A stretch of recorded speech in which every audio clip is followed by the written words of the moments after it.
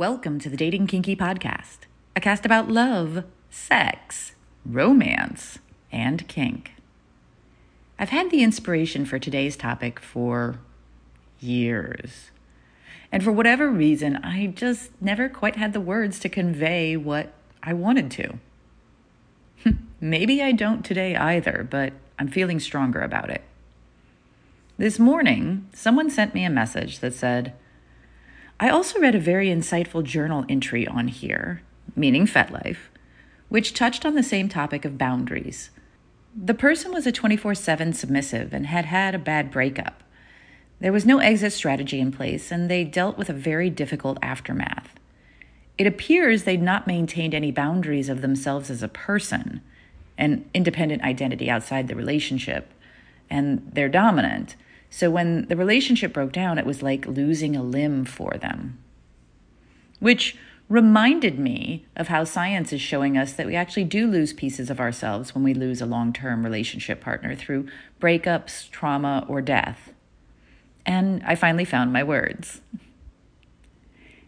Ever had a hard drive crash? It sucks. Big time. Just like that, you've lost data. And most of the time, you don't even know exactly what data you've lost. And even years later, you'll probably remember that crash and the data you lost and mourn it. Because it's fucking traumatic, says the woman who backs up in triplicate for a reason. You know what's like having a hard drive crash, but even worse? Losing a long-term partner. Because you not only lose that love and companionship and friendship and all the expected stuff, but according to research from Macquarie University in Australia, long-term couples share memories. Not as in they have the same memories, although often we do, but actually split up certain types of memory between the partners based on who is better at what.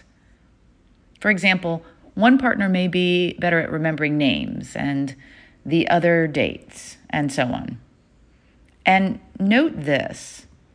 Interestingly, older adults experience the greatest memory difficulties with first-hand autobiographical information. And this is exactly where long-term couples gain the biggest benefit from remembering together. So as we grow older, we offset our unreliable episodic systems by drawing on the support offered by a partner, a shared resource. I interpret this to mean that we actually remember less of ourselves when we lose a long-term partner, because they were there to fill in the blanks and give us perspective. Wow.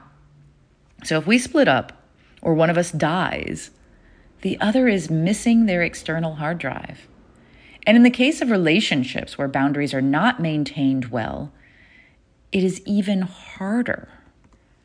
Because in my opinion, boundaries are the line between where I am and where you are. What is supposed to be kept on my computer, what is on their computer, and which are our shared external files. Was this shared photo saved on my computer? Or did you take it on your phone? Did I back it up? If all of that information is fuzzy or indistinct or disorganized, for many, especially submissive types, that is going to cause a lot of angst and hurt while trying to separate the pieces and find out what they still have. And they may be finding blank spots in their memories and sense of self for potentially years to come. What are your thoughts?